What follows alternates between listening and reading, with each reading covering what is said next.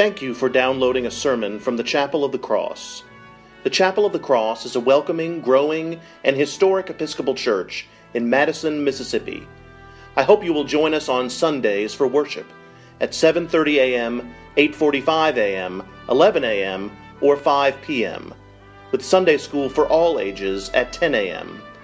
I also invite you to connect with the chapel online at chapelofthecrossms.org. Again, thank you for downloading this sermon. I pray it will enrich your walk with Christ. May God bless you, and we look forward to welcoming you and your family to the Chapel of the Cross.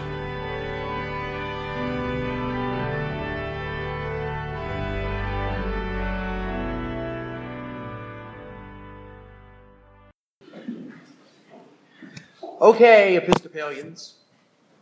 During the sermon, we usually like to sit back, relax, not move around any, maybe take a nap. But I need you to indulge me here just a minute. I need a little movement from you. All it's going to take is literally the raising of your hand. We've got a couple questions to ask you. Who in this room identifies with Martha in this story? Who is the one running around making sure that everything is perfect, that the guests are taken care of, that the table is set, that everyone is happy? Let me see some hands. Who identifies with Martha? Yeah. That's about what I thought. Okay, who identifies with Mary in this story? More contemplative, thinking, listening, wondering. Sitting at the feet of Jesus' feet. Yes, doesn't mean you're self-righteous or anything like that. It means that you identify with her in this story. And this is the third service I've asked this question. We have had a couple of Marys in the room. And that's important. Jesus is the guest of honor in the home of Mary and Martha. We only know bits and pieces about these sisters from this story and from the story of Jesus raising their brother Lazarus in John's Gospel. We do know that they were dear friends of Jesus, and Jesus tended to kindle that friendship from time to time and drop in on them, perhaps maybe even unannounced. As the story begins, Jesus is the center of attention. Of course, this is not unusual. Most of the homes he dined in, the conversation was usually centered around him. It does not say, but we can safely assume he may have been teaching. For it says that Mary was at his feet listening to what he was saying. Perhaps it was Q&A night in the home of Mary and Martha, and he was answering a question that had been asked. Perhaps it may have been Mary herself who came with questions and was listening attentively at his feet, almost spellbound as he answered them. Maybe that is the source of Martha's irritation. Maybe she had questions of her own she would like to ask the guest of honor, but she was too busy in the kitchen. She had no time to linger about and listen to the wisdom of her guest of honor. The meal had to be cooked, the wine poured, the table set, the many needs of the guest attended to. And she had to make sure there was enough room for everyone at the table. As her sister sat and marveled at the words of Jesus, Martha was busy being a most gracious host. Hospitality is a virtue, and we see Martha's example of it. In fact, we see the virtue of hospitality in another reading this day when Abraham runs out to greet the three men and pleads with them that they will stop, take a rest, and be served by him. We see the similarities in Abraham and Martha as they work tirelessly to serve their guests of honor, who also happen to be their Lord. It is all too easy to identify with Martha. I know I'm right. We all have been there. We all know that situation. We all have served guests in our home, whether it be friends or family. We work to make sure that everything is perfect, from the food served to the flowers on the table. We have swept and dusted, vacuumed and washed, planned the menu, and so on and so forth. Usually it is the holidays when our inner Martha takes over and just wants everything to be perfect. Then when all is said and done, when the dinner guests have left or family finally leaves, we are relieved.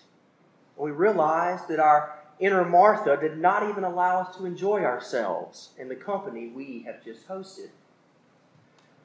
Or we identify with Martha in another way.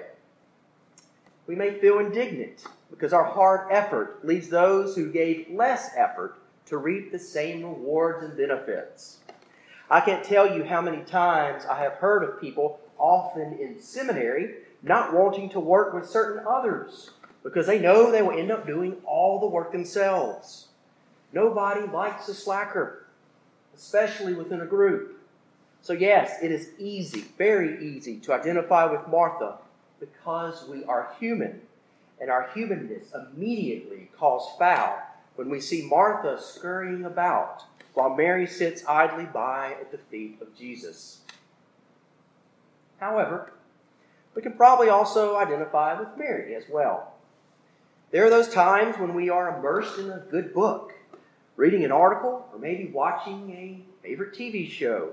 We are called to help out with something, or there is something very pressing that we need to finish. Instead of going immediately, we read one more chapter of that book. We read one more page of that article.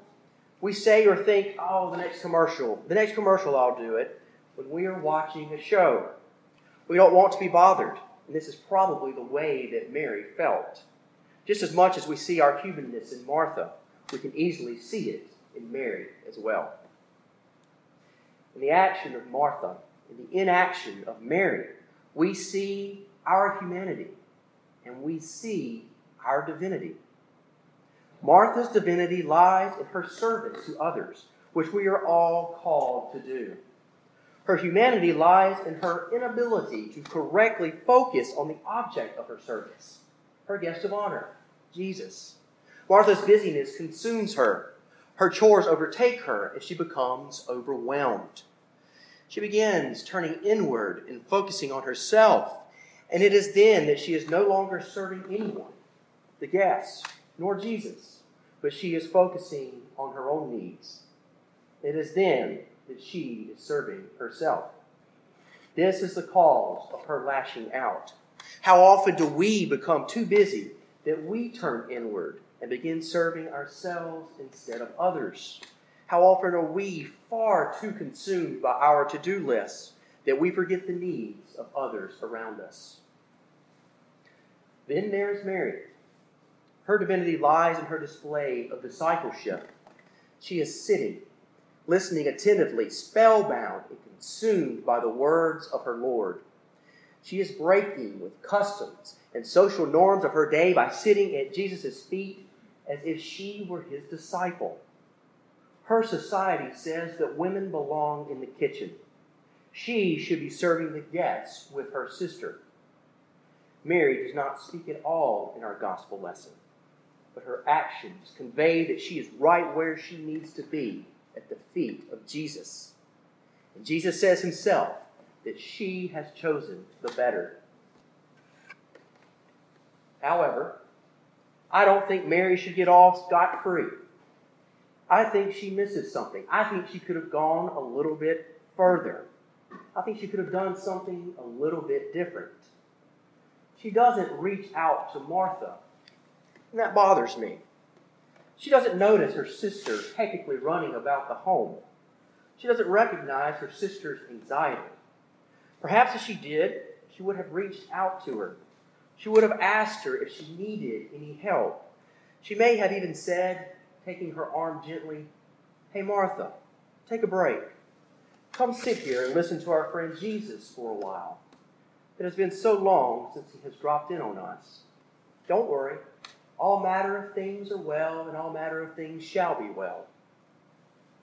How often do we read and hear the words of Jesus? How often are we spellbound and captivated by them and contemplate on them, only to be blind to those who need reaching out to the most? How often do we hear and read the words of Jesus, but we take no action? Therein lies Mary's humanness. She chose the better, but I think she is also culpable in our gospel lesson. You see, we Episcopalians are members of the Via Media, the middle way. We pride ourselves on it. We say that we are Protestant, yet Catholic.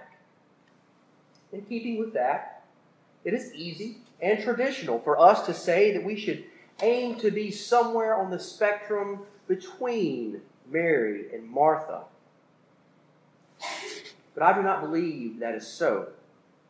To create a dichotomy between Mary and Martha, as I have done, and leave it at that, does a disservice to this gospel lesson.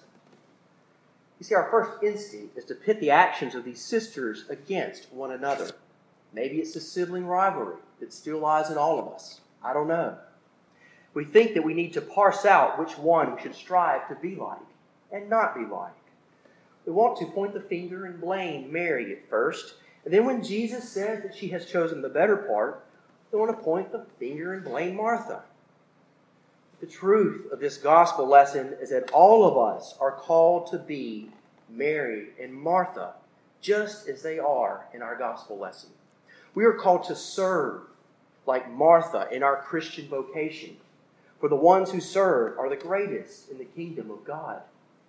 And yet, like Mary, we are called to be still and know that thou art God, to take a break, to be silent and hear the words of God speaking to us. We are to bring nothing less than our authentic selves with all of our baggage and sit at the feet of Jesus where we belong. Our society tells us to be busy, does it not? Our society tells us that busier is better. Our society tells us that the busier we are, the more successful we will become. Our society also tells us that we are to focus inward on ourselves, for that is what is most important in this world. Our society tells us that we have no time or room for others, that it's all about me.